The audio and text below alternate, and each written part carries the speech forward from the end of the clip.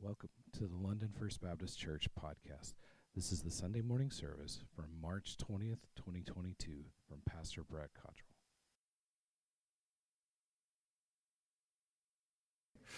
You ever been in one of those, maybe you're in a museum or you're in a store and you realize you've got something valuable, something intimidating, and you're going, I know I've been invited, but I don't want to do anything wrong. I don't want to break it. I don't want to misstace. I don't want to misstep. I don't think I belong here. It's intimidating, perhaps. Maybe you've had one of those experiences.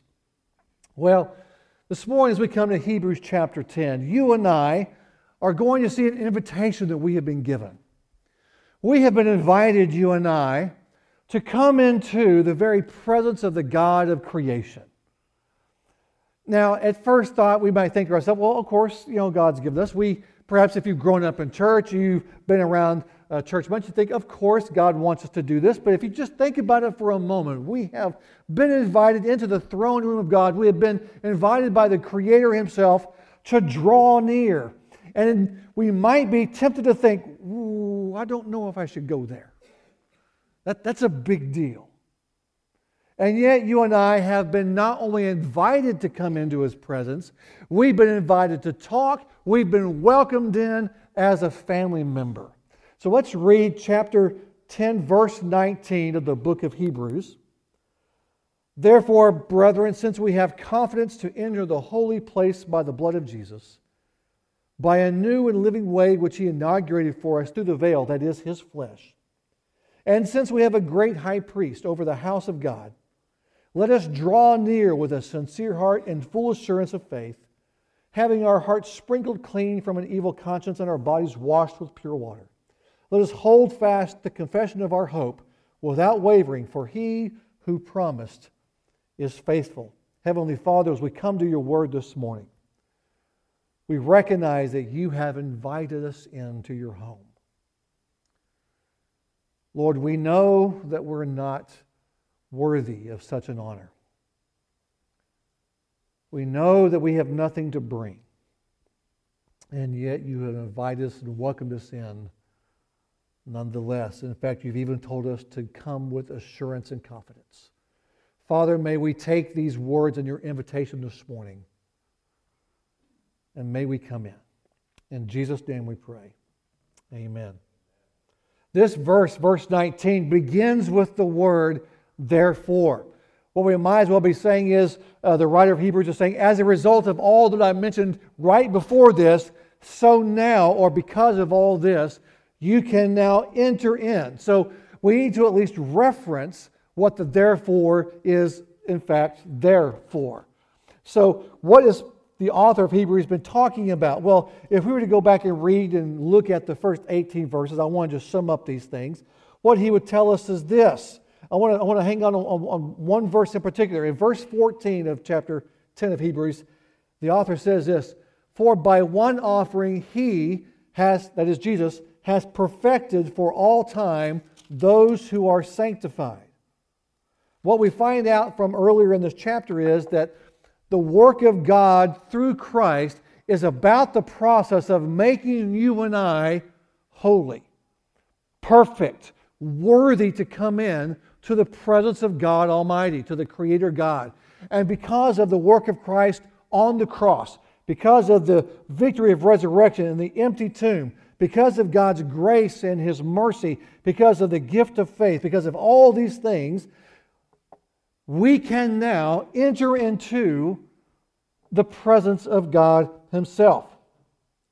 We would see in these previous verses that the blood of Christ as shed on that cross, and we'll be talking about that more obviously in the next few weeks as we look closer to Easter. The blood of Christ completely covers our sin and removes our guilt in such a way that our conscience even can rest at peace. Not because we are in fact right now actually sinless, and not because we don't realize that we've done things wrong, even perhaps this morning, but because by faith we understand, I know I've sinned, it grieves me, but I have a Savior who has cleansed me, who has forgiven me, who has invited me in and has covered my sins. So because I have that, because that's true, I can now, with confidence, go into the throne room of God. All of those who are in Christ, that is, we have placed our faith in Jesus. We have recognized what He did on the cross. We've recognized His resurrection, and we have said, my life belongs to Him. I am with Him. I am following Him. My life rests on Him. Those who have done that, who now have the presence of the Holy Spirit in their lives because of all that, we are being sanctified, is the Bible word for it. It simply means we are being perfected. Now, I will stand up with Paul and say, am I perfect yet? And the answer is a resounding no. Now, that was the voice. That's when y'all get in there.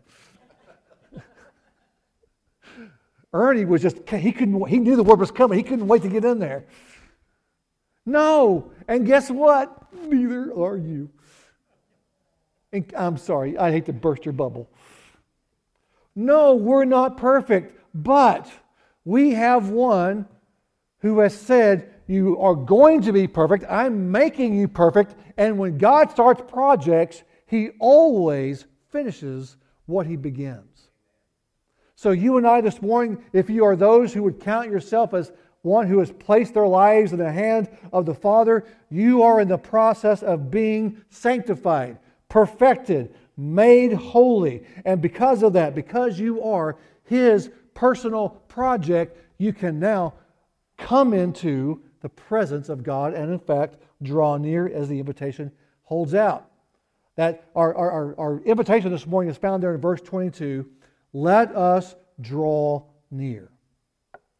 Over the next couple of weeks, this week and next week in particular, I'm going to be speaking to you about this idea of drawing near.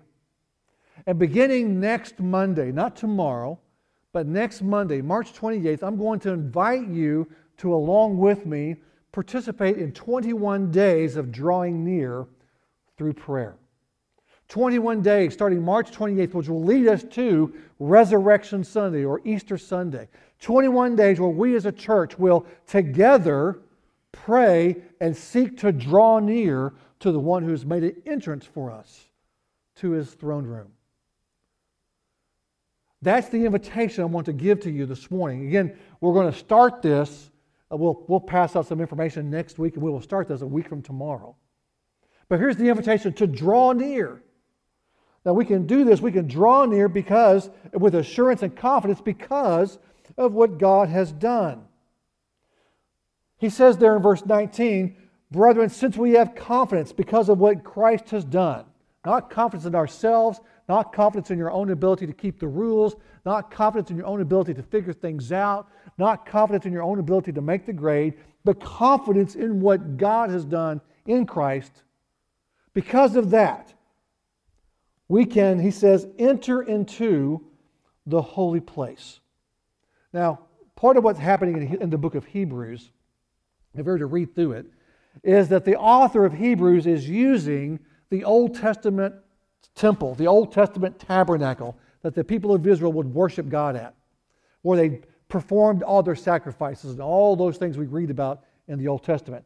And the book of Hebrews is using those patterns, using the temple, using those sacrifices, using those rituals, and he is comparing them to what now Christ has done for us. And he's trying to demonstrate for us why what Christ has done has completed and perfected and is now superior to all that came before Him.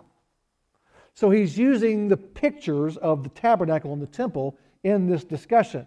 And so he does that here in verse 19 when he refers to the holy place. The holy place is sometimes called the Holy of Holies. It was where once a year the high priest of Israel would go in on behalf of the entire nation, sacrifice an animal that would stand in place and lose its blood to cover the sins of the nation. That's the picture here. Now, the high priest of Israel only went in there once a year. It was called the Day of Atonement.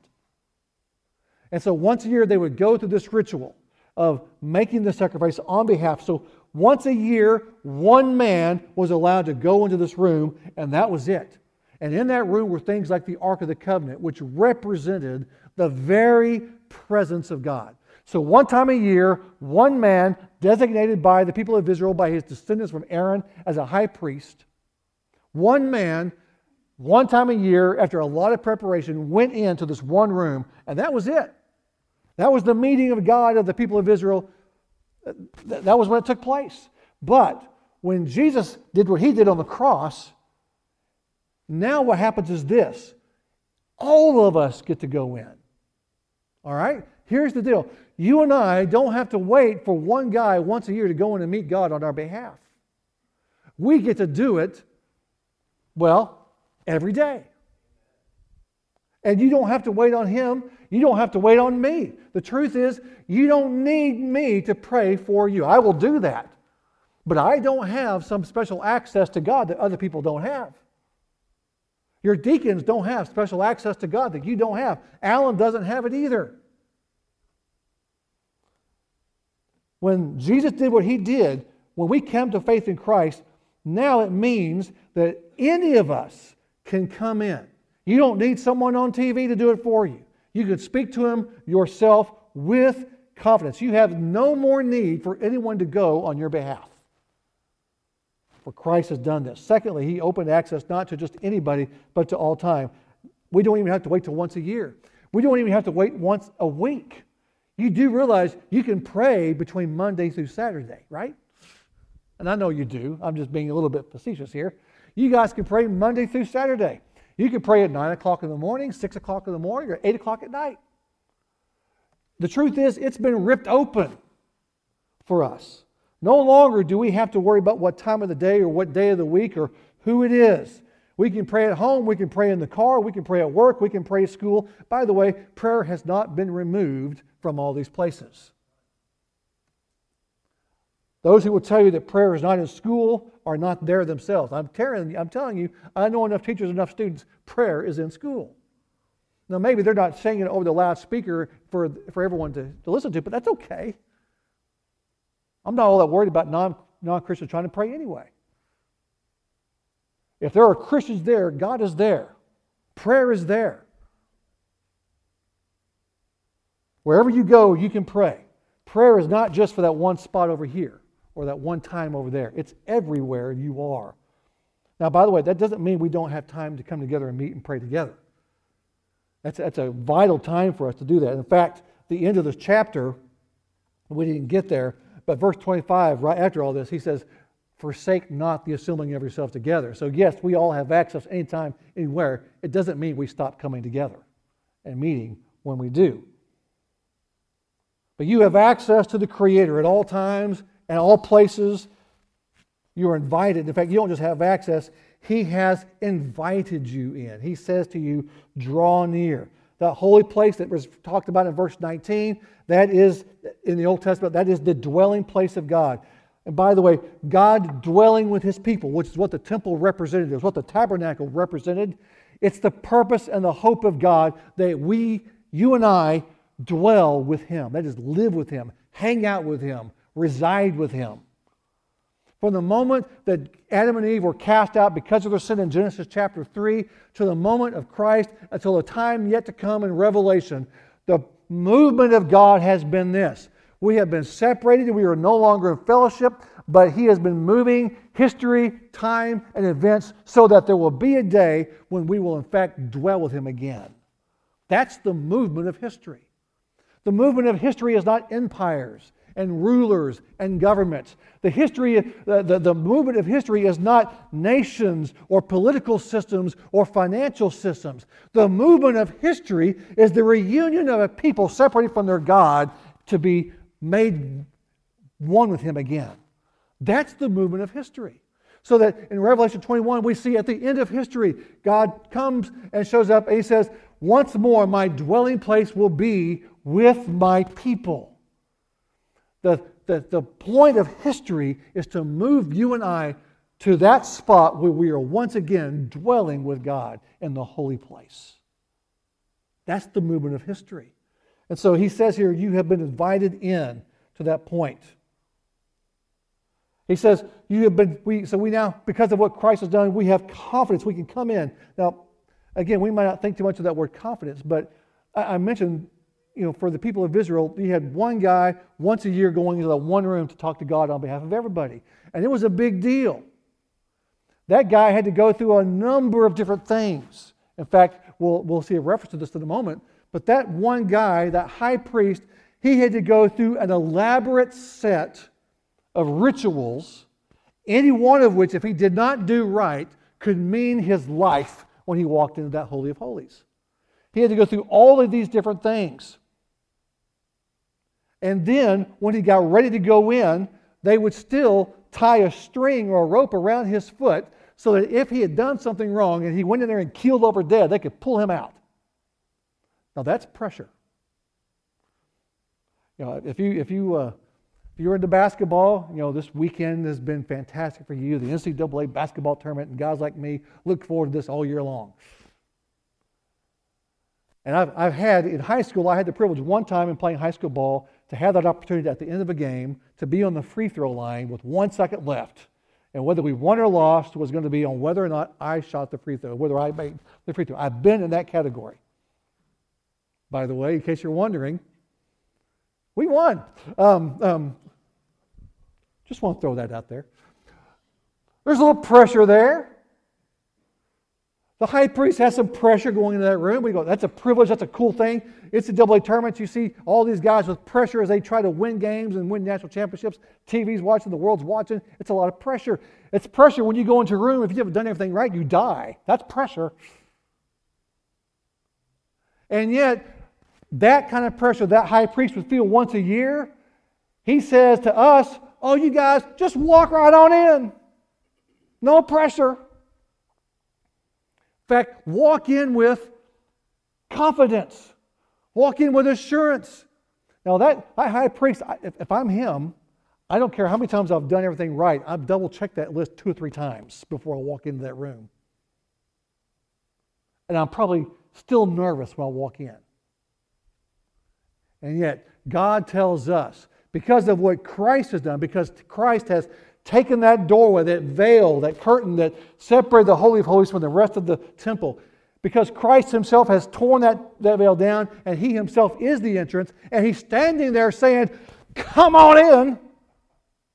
Go in with confidence. You and I have access to draw near to God in full assurance and confidence. We don't have to walk in wondering whether or not we'll die. That's a big deal. So He says, you come in to enter the holy place by the blood of Jesus, by this new and living way which He inaugurated for us. Jesus had made possible this incredible thing, to speak to the living God, to speak to the Almighty God, to speak to God the righteous, the healer, the glorious one, the Holy One of Israel. The question is, will we answer the invitation? Even as believers, even as those who we know have placed our faith in Christ, do we come into God's presence with confidence? Do we enter into the room by invitation? When we think to ourselves, well, of course we do. Well, I'm wondering if we do or not. Or do we simply say, well, I believe I can. I know I can. I know I'm allowed. But it's more comfortable out here. Imagine having tickets to a concert or an event or a game. One of the we talked about basketball. I mentioned basketball here. One of the very first big things I ever got to go to was in 1990. And in 1990, the Arkansas Razorback basketball team they made the Final Four. They had a really, really good team. It was Nolan Richardson's first Final Four team. And they were playing what's called the Elite Eight matchup. They were playing basically they were down to the last 8 teams in the country, and they were playing a game to get to the next level. They were playing in Dallas, and they were playing the University of Texas Longhorns. It was a hard ticket to get. We had some guys in the church that we knew there in Texas, and this guy knew I wanted to go, but there's no chance I'm going to get tickets to something like that. That's way out of a poor. I'm a junior in college. Do I have money to spend on a ticket like that? No. This guy got me a ticket. He said, would you like a ticket to go watch this game? The answer, of course, is yes. So he gave me the ticket to go to the game. Now, at that point, I've got a couple of options. I could take that ticket and I can go to the game, or I can take that ticket and go, look what I got. I get to get into the game. Look at that ticket. Look what I get to do. This is so cool. I'm going to take this ticket home, frame it, put it on the wall, and that's going to be fantastic. Look, I had a ticket. Now, what good is that ticket going to do me hanging in the wall on a piece of glass? It'll look good. Will it get me in the game that way? No. By the way, in case you're wondering, young people, this is before digital tickets, okay? Just get that out of the way there. Paper tickets was all we had back then. So if you want to get in, you got to take this with you. I can't just hold up my phone and get in, all right? Just want to point that out. So I can point to the ticket and frame it and go, look at me, I got a ticket. Or I can actually take the ticket, go to the game, and be there. Do you know what you and I have this morning if we have faith in Christ, if He is ours? We have the ticket.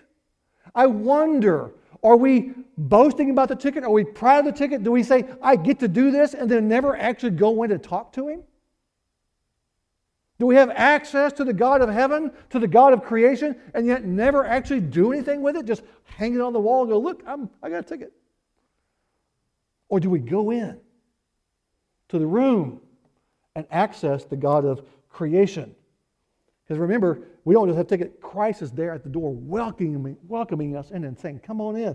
He says, by a new living way that He inaugurated for us through the veil that is His flesh. And since we have a great priest over the house of God, now let us draw near with a sincere heart and full assurance of faith. All that means is this: we know that we have confidence to come in and it's been taken care of. Now, you can, in fact, right now go online and you can buy to an event or a concert secondhand tickets. I didn't buy the original ticket from the original venue, but I can go in and I can, through various websites or whatever else, and I have bought those type of tickets in the past. And before there were websites, before there was internet, sometimes you just walked up to a game and someone said, oh, I got tickets, and you hope they were giving you real tickets. Because there have been people known to sell fake tickets. I don't know if you ever come across that or not, but it happens from time to time. People say, oh, I got a ticket. Hey, I know it costs $100 to get in. Here's one for $20. Oh, great deal. Guess what? It wasn't real. And you try to get in, all of a sudden you find out you're in trouble. Well, what he tells us here in verse 22 is, if you've got this invitation from Christ, there's no fake tickets here. With a sincere heart and full assurance of faith, you know you belong. You have been invited. You're in. He's talking to you. Again, you know what it's like sometimes in a crowded room. You think it looks like there's somebody over there and they're waving at you. They're talking to you like this. And you go, I don't recognize them, but why do they want me to come over there? I don't know who that is. And so you're about to answer them and you realize they're actually talking to someone behind you. Y'all ever happen? Yeah. The invitation is in fact to you. Jesus is at the door of the entrance to the holy place, having done what He's done on the cross and in the resurrection, and He's talking to you, looking you in the eye, saying, come in, please. You have been invited. You have an entrance. You have the ticket. Come in with a sincere confidence that this belongs to you. When we come in with doubt, or if we come in with, he talked about this idea of sincerity here, a sincere heart and full assurance. Another way to look at this would be this. Not only can we wonder if we have deserved it, but we might wonder, or maybe we think we have an agenda. Part of being sincere, by the way, is I get to meet Him. I get to talk to Him. Wow. And I have a hunch that when you go in to talk to God and you meet God, nothing else matters. Now, we can point in the New Testament to people like Ananias and Sapphira. We saw them earlier in the book of Acts. You remember Ananias and Sapphira, they were the ones that lied to the Holy Spirit about their offering, and down they went. That's called approaching God in an insincere way. They had an agenda. They were more interested in how they looked to other people. They were more looked in their social advancement than they were in God Himself. That would be insincere. But he says, we come to Him with sincere hearts and assurance. If I know that I in fact belong to God and He has invited me in through the blood of Christ, I know that my sins have been taken care of. I know that even though I don't deserve it, He has paid it all. It's taken care of. The ticket has been purchased. It's been given. It's a legitimate thing. And if I'm still at that point nervous, that speaks more to my lack of faith than it does to Him. It may be that sometimes we don't trust God as much as we say we do. When He says, come on in, if we're thinking to ourselves, yeah, but I did this and I did that, well, what you did's got nothing to do with it. It's what He did. Our confidence is never in what you and I did. Our confidence is never even in our intentions. Our confidence is never in our motivations. Our confidence is in what Jesus did. And if I am doubting the invitation Jesus gave me, I'm doubting what He did. I'm doubting what He accomplished. I'm thinking to myself that maybe, as incredibly powerful as Jesus is, as incredibly sacrificial as what He did is, maybe the cross isn't enough to get me in. Somehow we think we are powerful enough to defeat the plans and the purposes and the salvation of God. Let me tell you what, you're not. You're not powerful enough to earn it, and you're not powerful enough to get rid of it either. Once we have come to faith in God, once He has saved us, once He has made us His, once He has covered us, once He has paid our price, it never goes back and gets unpaid. In fact, you cannot, He says, you go in with full assurance. Once God does something, He doesn't undo it. If He did, then we'd have reason to be worried. But He says, no, you go in with full confidence and full assurance. And the invitation is, of course, to draw near. Come close to the one true living God. That is the invitation. It's God's will for you, even now, that you will draw near to Him. That you'll speak like the psalmist does in Psalm 42. We even sang about it a little bit. My soul thirsts for God, for the living God. When shall I come and appear before God? Answer that question like now. As the deer pants for the water, so my soul longs after you. I did not tell you I was going to use that verse this morning, did I? How about that? You and I have been invited. And God really wants you there. Look what He did to make it happen.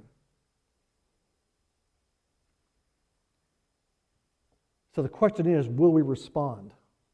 He goes so far there in verse 22 as to continue. He says, we can have full assurance because our hearts have been sprinkled clean from an evil conscience, our bodies washed with pure water. I mentioned that He's been using the temple in the Old Testament kind of as a pattern.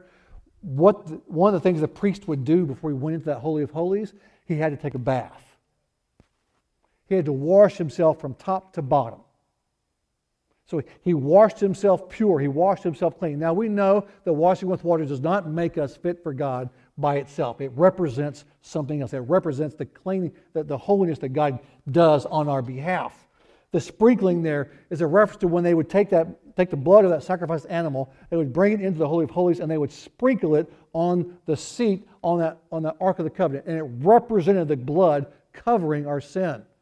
In the same way that the blood at the Passover in Exodus was spread over the doorpost, and that was what enabled the angel of death to pass over and to give them freedom. The blood sprinkled on the Ark of the Covenant represented the blood of Christ covering us, covering our sins, represented forgiveness. So these are two terms that represent all that stuff that had to take place in the temple that has now, for you and I, through Christ, been done once and for all.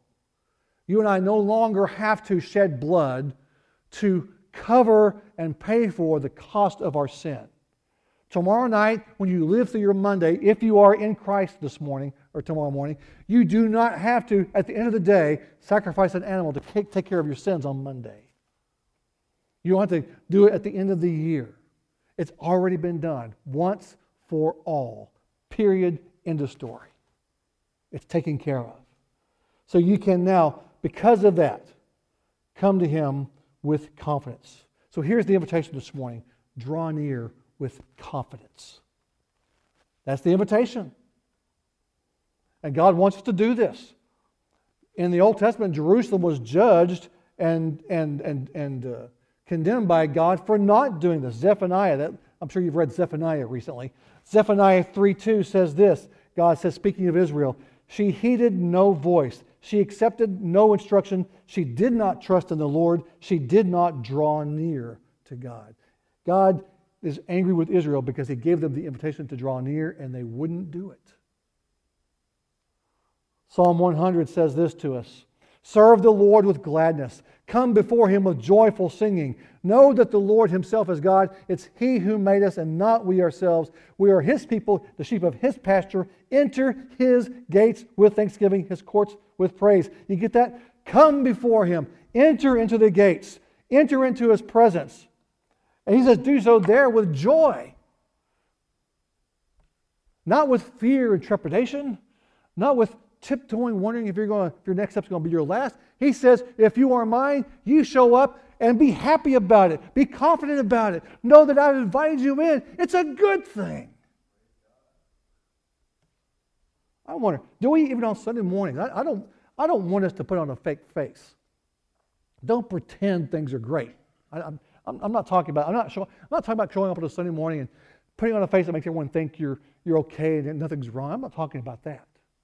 But I'm talking about you get to come into the presence of your Creator with confidence, with assurance, knowing He has asked you to come in and welcomed you in. That's worth joyful singing, don't you think?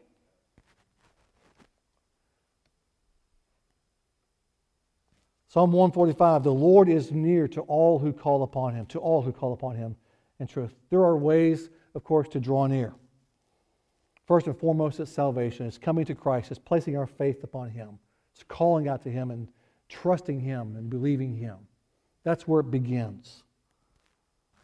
And then there's one granted access through Christ to the Father. It's worship, it's singing, it's obedience, it's prayer, it's all these things. But again, I want to draw your attention this morning particularly to prayer. Again, I mentioned it a while ago.